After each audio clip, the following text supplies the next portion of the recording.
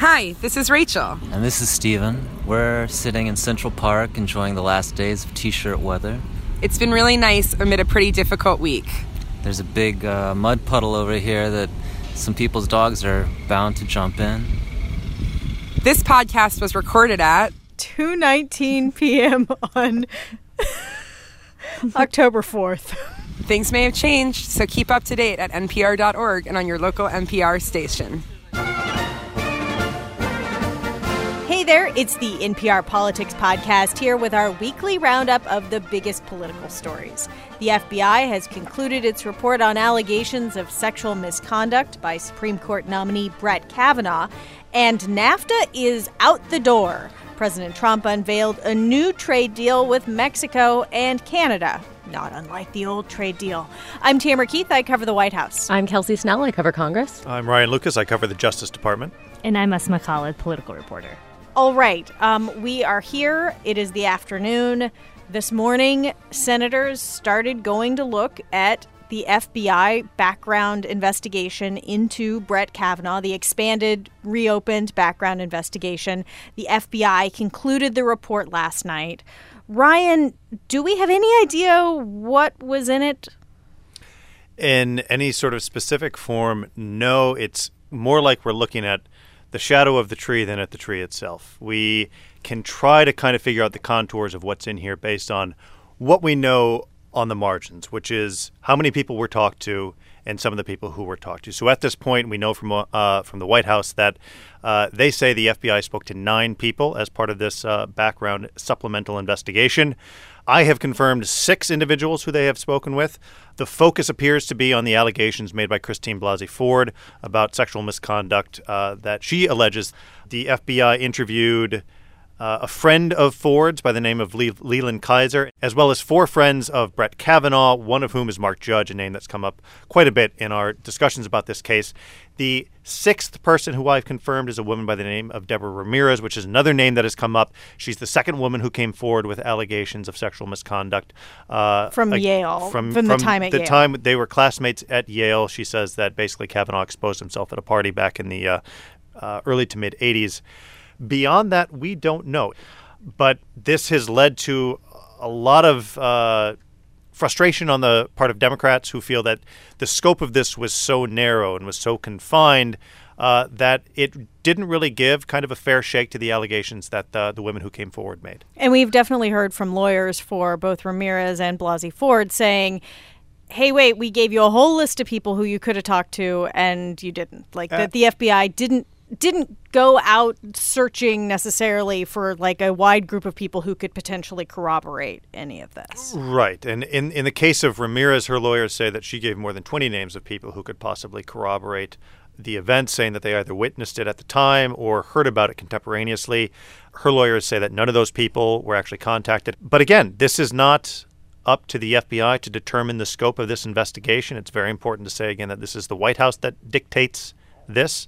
The White House has said, and you've talked about this a lot, the president said, I'd be happy for the FBI to talk to anybody that they want to, but... It feels like the scarecrow who was like, what direction do I go? And they, like 12 arms point in different directions. Not me, not me, not me. There's been a lot of confusion about what the scope of this is, a lot of kind of mixed signals, conflicting tales, but the bottom line is the president can decide the scope of this investigation. He has said he was basing his guidance to the FBI off of what Senate Republicans wanted. And I should say that Senate Democrats, as a part of their ask, they have been asking all along for the totality of this report to be released. But they're also now saying that they want that directive that was written to the FBI from the White House with the guidance of Senate Republicans to also be released. So, Kelsey, the ball or the report, whatever it is, it's now in the Senate. It's in a secure room in the basement of the Capitol. Yeah, it's one floor below the basement, actually, so it's in a sub-basement. The sub-basement. And it's a secure room that only senators have access to and some select staff. And they've been rotating in throughout the days. We're now in the mid-afternoon, and there are still Republican senators in there reading through. There is one copy in the room. And as they've been coming out, we've been asking senators to kind of describe what the report is because they can't tell us what's in it. One the things that we do know is that it's about 45 pages long. There's the one copy, and each person's interview is its own separate section. And we're hearing that they're a little confused about exactly how many people were interviewed here. It looks like there are 9 to 10 people who were contacted and who have some sort of transcribed version of their contact in this report. Kelsey, I mean, we've been waiting to hear the reaction from a couple of key senators in particular. Have you heard anything from some of those key senators who likely could swing this vote about what they've seen in the report so far? Yeah, several of them they say that they are not done reviewing the totality of the documents. But Susan Collins was one of those people who, she's a Republican from Maine. She was in there. She read part of it, left to go have lunch, and we were told she was coming back. Collins said that it appears to be a very thorough investigation. She didn't have any comments about how she was going to vote, but she seemed to think that it was quite thorough. Jeff Flake also, he's the one who actually insisted on having this investigation. He's a Republican from Arizona who is retiring, and he also said he found it reassuring. So there is this sense from many of these Republicans going into the room to review this that the FBI investigation is making it a little easier for them to say yes. Kelsey, have you heard from Senator Joe Manchin in West Virginia yet, or Lisa Murkowski of Alaska? Murkowski did go in and she looked at it, but we don't know what her takeaway was. She is also somebody who left and said she was going to come back. We have not heard from Manchin, though. I expect that he may not make up his mind right away. There's not a huge incentive for some of these undecided Democrats to make a decision until it's clear how Republicans are going to vote. Though it's kind of funny that Heidi Heitkamp in North Dakota completely defied that expectation just a few minutes ago when she announced that she's going to be voting no. Now, she is in a very tight race, and depending upon who you ask and whose inside polls you look at, she is down right now. And it may just be that she decided that she needs to vote her conscience and that this is just something that she feels she can't vote for. Or she may be making a calculation that she's a Democrat. She's a Democrat. She needs to vote with the Democrats to turn out Democrats at the polls. Kelsey, I'm curious whether there's any sense of kind of buyer's remorse among Democrats that they pushed so hard to get this FBI investigation. When, if you kind of look at it from the outside, this is really backfired. They push and they push and they push. And if this comes off being, well, nothing corroborated the allegations of the women who came forward, we can now vote with our conscience and everything's just fine, whether there's a sense that they got perhaps outmaneuvered politically here when they should have known that it's the White House that can ultimately control the scope of an investigation like this. That's something that, Tam, you and I were just talking about, right? Yeah.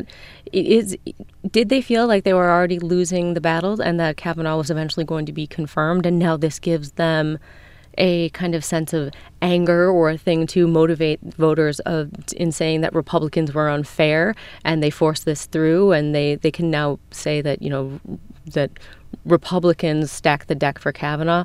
Or is this actually ultimately going to be a blow for them that creates all this kind of new momentum and energy around the Republican side? It's so hard to tell right now because, honestly, we just haven't even voted yet. We won't know. And the vote's supposed to happen sometime. The first vote, the procedural vote, will happen sometime on Friday, and which sets up likely final passage on Saturday. So until we see how that happens, until we see whether or not people remain as engaged and excited on the Republican side, I just don't. It's too hard to tell right now. Yeah, it's kind of like there's been a week that has passed, and what is different now than before? Not much, it doesn't seem, in terms of the political calculation. Except that the FBI report seems to have given Republicans some cover to say that they engaged in the full extent of the opportunities to investigate these claims and that they are satisfied that the claims don't have merit. But one of the things I wanted to ask you, Ryan, because people are saying this as they're coming out, is they want this report to be made public, and they want that this would clear things up, that voters would have a better understanding. Who's saying this? Democrats, Kelsey? Democrats are, and some Republicans beforehand were saying so, though they seem to be backing away from that. So, Ryan, can you kind of help us understand how that all works, why it can't be made public? Why it's one document in the basement, in a room, a secure room. Well, these are files that contain buckets and buckets and buckets of highly personal information. There was a recent case of a woman who's running for Congress who used to be in the CIA, and basically her background clearance form was leaked, somehow got out. And you have medical history, you have emotional history. Like, there is just reams of personal data in there that is not supposed to be for public consumption.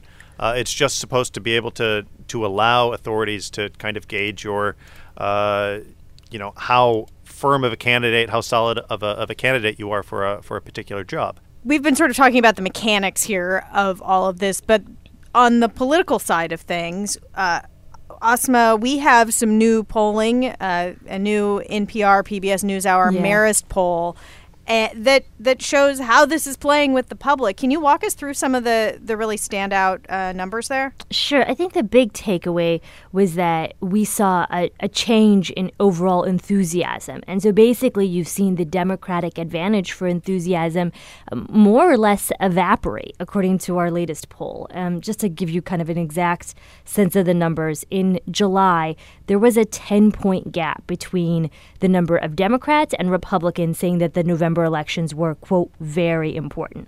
That gap is now down to 2 points, which when you look at polling, that's within the margin of error, right? I mean, that just means that essentially there's no difference. I think that sort of when you also look at the exact figures of who is saying things are very important, you've also seen a big shift. So like when you look at men, you've seen an uptick in men saying that it's more important. You've also seen an uptick in women as well. But I think we are seeing some questions of whether or not this entire saga and debate is really galvanizing sort of the grievance politics of Republican men that Donald Trump very successfully captured during the 2016 election. Yeah, and I've been doing some reporting on that. I know you have as well. You've been out talking to folks. I've been spending a lot of quality time listening to conservative talk radio. The blood-drenched jihad against this innocent man, this good and decent man. We're finding now that if you are a white male, it's okay to be against white guys. You're out. You're it's done. It's over. I think it's hatred of men, and I said this. And there is a reason why this week President Trump made a turn, where he went from previously saying she's very credible, Christine Blasey Ford, she's credible, to sort of criticizing her and almost you could say mocking her at this rally earlier this week. And he also he's always sort of had a focus on what does this mean for Brett Kavanaugh, what does this mean for men, but more so this week, where he says this is a very scary time to be a young man in America, where he at a rally started telling this imaginary story about a son who did everything right and went to college and got his dream job and then was wrongfully accused and goes to tell his mom, a person who I've never met said that I did things that were horrible, and they're firing me from my job, Mom. I don't know what to do. Mom, what do I do? What do I do, Mom? What do I do, Mom? It's a damn sad situation, okay? This gets to an idea that certainly is a strong undercurrent, in particular among white Republican men, that they're in peril, that this is that they are victims too. But I think also what we've begun to hear is sort of this galvanizing around the traditional Republican Party. So I did a lot of reporting over the summer with Republican base voters. And some of these people had told me they were really lukewarm Trump supporters. They were what you'd call kind of Kasich Republicans. And I was trying to call back. Exactly, John Kasich. Ohio Republican who is kind of always at odds with President Trump at this point. And so I was calling some of these people back, and I connected with one guy in the suburbs of Georgia specifically who had made this comment to me, and I asked him, where are you at? What are you thinking now? And he feels like this entire thing, more or less, I mean, I'm summarizing here, is kind of a sham. He feels like it's a distraction and that Brett Kavanaugh is extremely well qualified. And I think we've begun to see a lot of sort of this coalescing of the Republican Party behind President Trump because of this Brett Kavanaugh fight. I mean, I think the other clear example to me is, I don't know if you all remember Eric Erickson, who is this conservative blogger, talk radio host.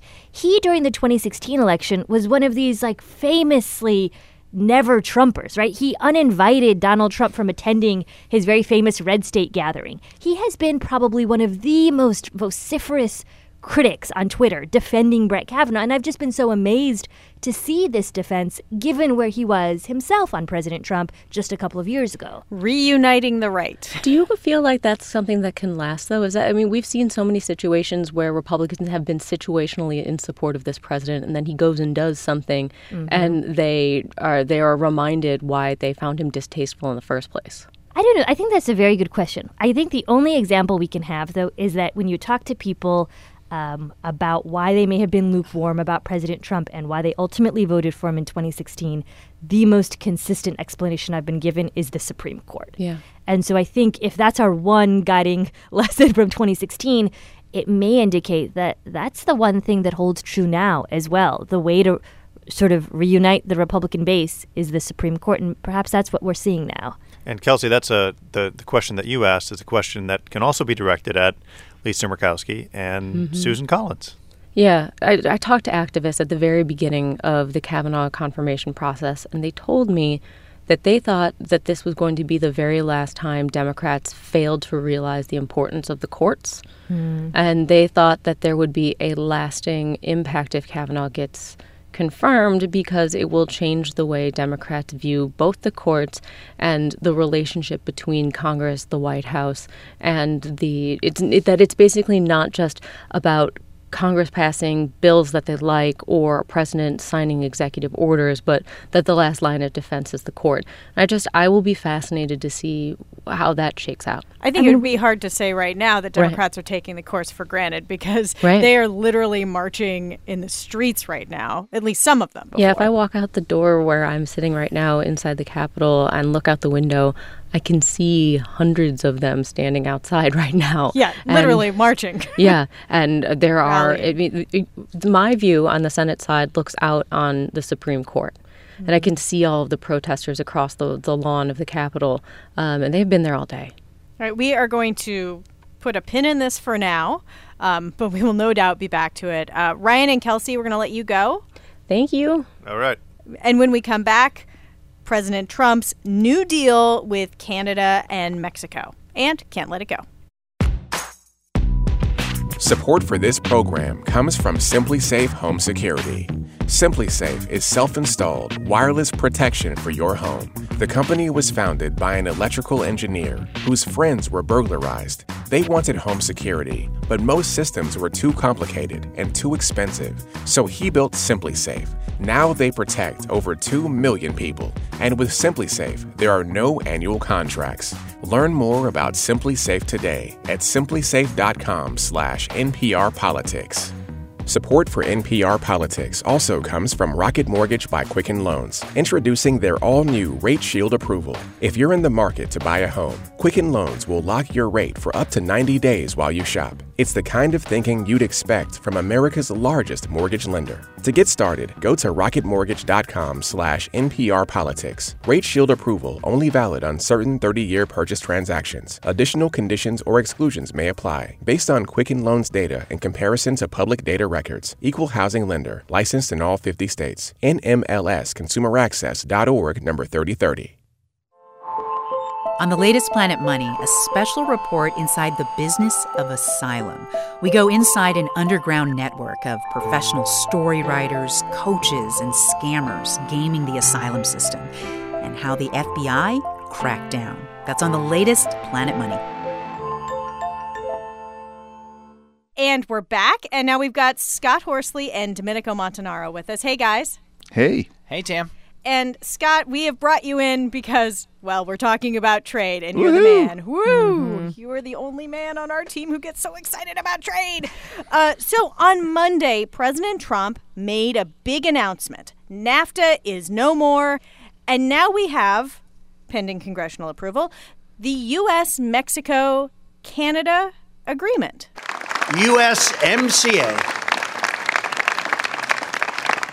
And that'll be the name, I guess, that 99% of the time we'll be hearing, USMCA. One thing Donald Trump was very clear on, it was not to be called NAFTA. He wanted to have a new name. And as you heard, the president thinks it's got a nice ring to it. I talked to a trade expert at the Pro-Trade Peterson Institute for International Economics, Chad Bown. He was not so sure. No, it sort of has too many letters to be nice and simple, and yet not enough vowels to make it into a word. Now, that is a man who is an expert on trade, not a man who is an expert on branding. Phonetics. Let me quote Eminem when he says that it all depends on how it's pronounced. I mean, usmaka certainly could be a word that you pronounce with the acronym. USMK. Oh, wow. There's so many options. I don't know. Maybe this will catch on. I kind of like Uzmeka. That's the way one of our managing editors was saying it. But even the president's own White House team, Larry Kudlow, the head of the National Economic Council, was struggling a little bit as he discussed the new agreement this week. USA, how to get this right? USAMC, right. Close, but no cigar. No. We'll work on it. So, Scott, minus the name and whether people can actually pronounce this or not, it feels like some of the major feedback that we've been getting about this is that to some degree it's not substantively, dramatically different from NAFTA in any way. I mean, right, it accounts for new things that we didn't have, like digital, right, in the digital realm or maybe the pharma realm, but it's not hugely substantively different, is it?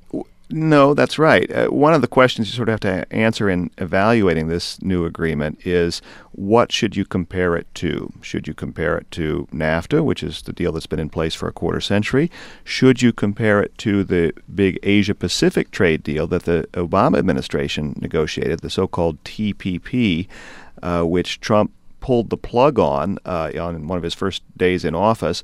Had that gone into effect, that also would have taken into account some of the new digital commerce and that sort of thing that has grown up in the last quarter century. But it's not a radically different trade deal than what we've had in place. It preserves North America as a basically free trade zone. It gives U.S. dairy farmers slightly more access to the Canadian dairy market. But on the whole, it doesn't make a whole lot of changes. So I have another question about this, which is we have been talking a lot on this podcast and elsewhere about how President Trump is waging a trade war with, well, basically the whole world. And there are all of these tariffs on various things, including steel and aluminum. Does this address that? Does this resolve any part of the trade war? It resolves a little bit of it. I describe this as a partial ceasefire because the president had been threatening to tear up NAFTA and maybe slap big auto tariffs on cars from Canada and Mexico. He didn't do that. So in that sense, he has dialed back the volume on the trade war a little bit. But as you point out, this agreement doesn't change the steel and aluminum tariffs that the U.S. has leveled on Canada, Mexico, Europe, Japan, China, most of the rest of the world. Those remain in place, and so do the retaliatory tariffs that the other countries imposed in response. So U.S. companies that rely on steel and aluminum are still having to pay more for that. We're seeing that in higher cost for soda cans and that sort of thing. And U.S. companies that want to export are in some cases running into these retaliatory tariffs. The thing with this that was interesting, Twitter's been around so long now that it actually, I think, has like cliche memes.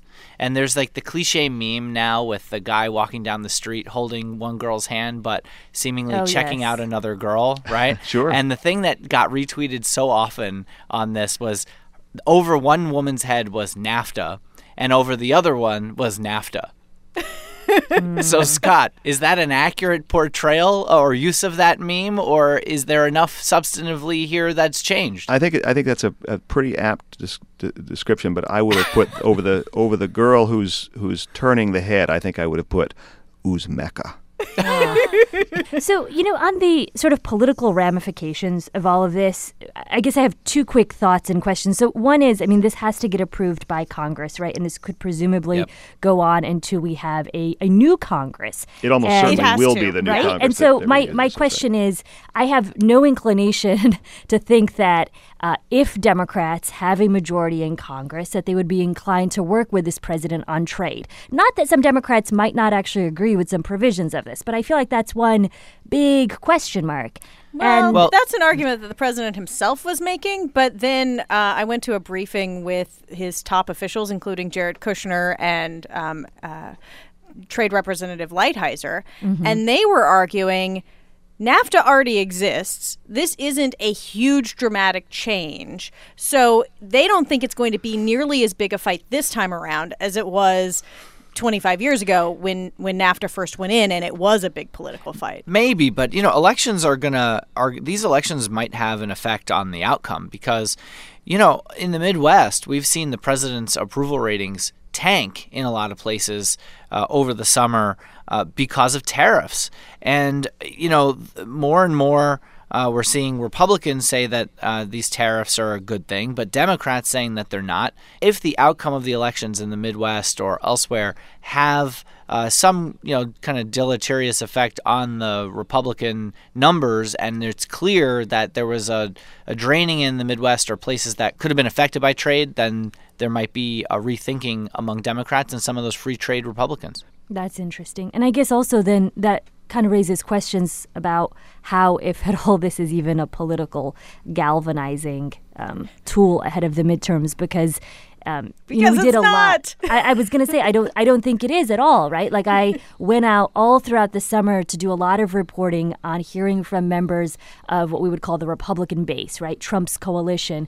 And you do hear about trade from a small subset of those base voters, and those are traditionally some of the more working class folks who live in the Midwest. But I would argue that trade was one of the few issues that I heard Republicans raise the alarm bells about when it came to President Trump. I mean, everything else, whether we're talking about tax reform or the Supreme Court nominees, everybody was lockstep behind the president. And this was one of the few things where I actually heard your more traditional Republicans raise questions about whether or not the president's approach with tariffs was the right approach. All right, we are going to take a quick break, and when we get back, can't let it go. Support for this podcast and the following message come from Grow with Google. Digital skills are becoming more and more important in today's economy. That's why Grow with Google is providing free online training and tools to help Americans learn the skills they need to succeed. Learn more about Grow with Google and get started by visiting google.com/grow. Support also comes from ExxonMobil.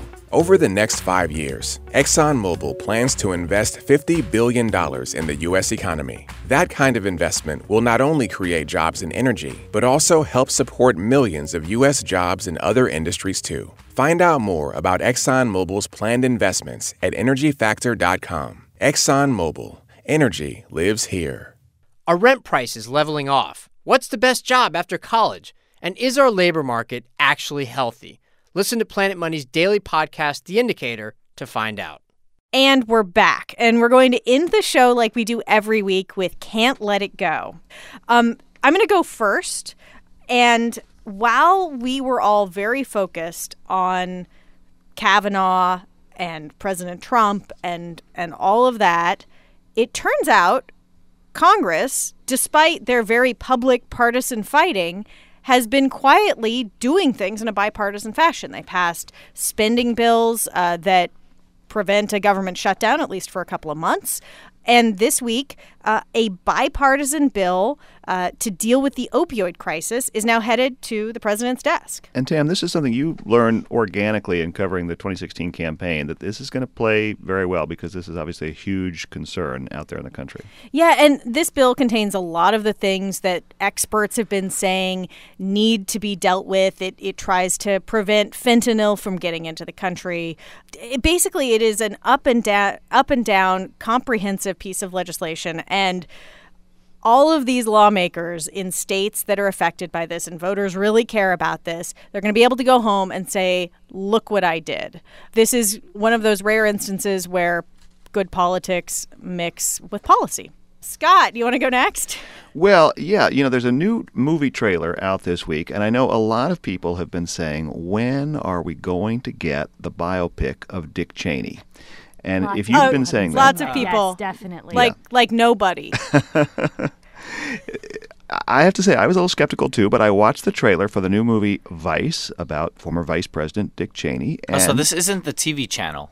not the TV channel. I know the name. I feel that this name could be read in a lot of different ways. Well, maybe that's part of it. I think that is part of it. And I was a little skeptical, but the trailer was very engrossing. I want you to be my VP. I want you. You're my vice. Well, George, I The movie stars Sam Rockwell as George W. Bush and Christian Bale as a very look-alike Dick Cheney. The vice presidency is a mostly symbolic job. However, if we came to a different understanding. Now, that Cheney's not bad. He looks eerily similar. It's amazing. It's amazing how Christian Bale could be able to get to look like Dick Cheney when he was like so ripped for Batman. Christian Bale is super method. Yeah. He probably ate so much ice cream. You know, if you remember him as the emaciated guy in The Machinist, I mean, this is the opposite end of the girth spectrum. It looks like an interesting movie. Again, I'm not sure folks were clamoring for a Dick Cheney biopic, but this is from some of the people who brought you Big Short, and that's a movie that grossed $70 million, even though I don't think people were clamoring for a movie about the financial crisis. So sometimes an unlikely topic can be a hot movie. So we're going to do this thing, or what? I mean, is this happening? I believe we can make this work. Hot damn. One thing that became apparent as we were talking about this in the newsroom is that some of our colleagues have a little trouble telling Christian Bale from Christian Slater, another child actor turned grown-up movie star. So I have prepared just a little Know Your Christians cheat sheet. Know Your Christians. Quite amazing. Christian Bale, English. Christian Slater, not English. Okay. Christian Bale, Batman. Christian Slater, Deadshot. What's Deadshot? He voiced an animated, another DC comic superhero. That's right. They both had watery roles. Christian Bale, Laurel Canyon. Christian Slater, Hot Tub Time Machine 2. 2. Okay. I know it was uncredited. Lord. Thank you, IMDb database. That's pretty amazing. Domenico, what can't you let go of? What I can't let go of is the presidential alert system, and we're not going to make the buzzing noise because apparently you're not allowed to replicate anything like any kind of alert system or the FCC will come after us on the radio. There was an all-staff email about that. Correct. But I will say that what really struck me, what I can't let go of, is not so much the alert system itself, but the reactions to it, how hotly partisan it was. And I'm not trying to be somebody who, puts my head in the sand here and doesn't understand that, of course, there are going to be partisan reactions. But, in theory, it's a good idea, right, to have a system in which the government can have alerts that go out to all people wherever they are. But I don't know. Boy, is that in people theory were freaked a out. good idea, Domenico? I feel like that could go haywire. There very has been a quickly. presidential alert system that people had used to reach television sets because a lot of people were on television, would see televisions or listen to radio stations during the Cold War for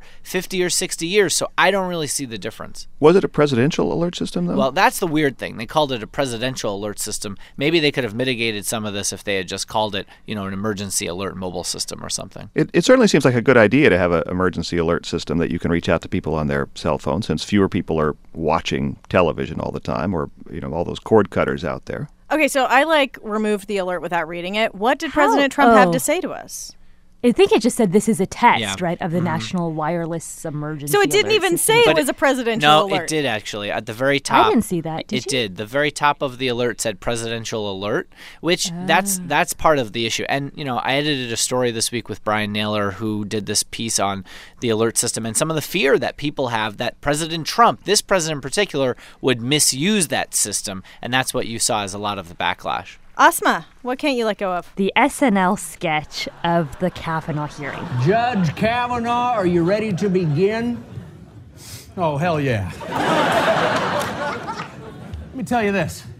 I'm going to start at an 11. I'm going to take it to about a 15 real quick. I just think it was somewhat comically brilliant, even though I would argue some of the portrayals were sort of less funny than you might expect from SNL. But I think what to was me... SNL. That's subjective. Sorry.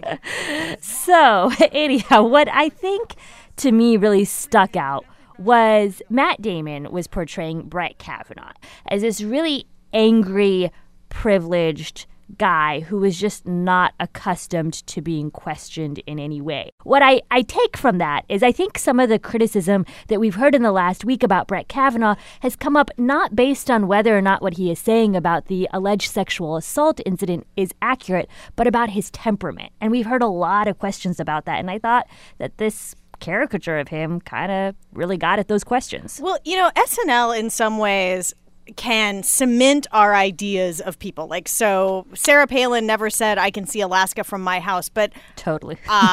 Don't tell me that because I saw it on SNL. Sean Spicer never used a squirt gun. Exactly. Or rode his podium like a Segway, although he probably wanted to. But, I think that in part, Brett Kavanaugh is going to be remembered as a guy who likes beer because of this portrayal on Saturday Night Live as much as the 24 times or whatever it was that he referenced it in the hearing. I mean, what SNL often does, like you're noting, is create a caricature of someone that's often what you think of as the first thing you think of when you hear that person's name, as opposed to the actual person in real life. All right, those are the things we can't let go of this week, politics or otherwise. And it's our promise that we will be here when there's political news that you need to know about, whenever that is. So with a vote over Supreme Court nominee Brett Kavanaugh's confirmation looming, we will probably be back here sooner rather than later. I'm Tamara Keith. I cover the White House. I'm Scott Horsley. I also cover the White House. I'm Domenico Montanaro, political editor. And I'm Asma Khalid, political reporter. And thanks for listening to the NPR Politics Podcast.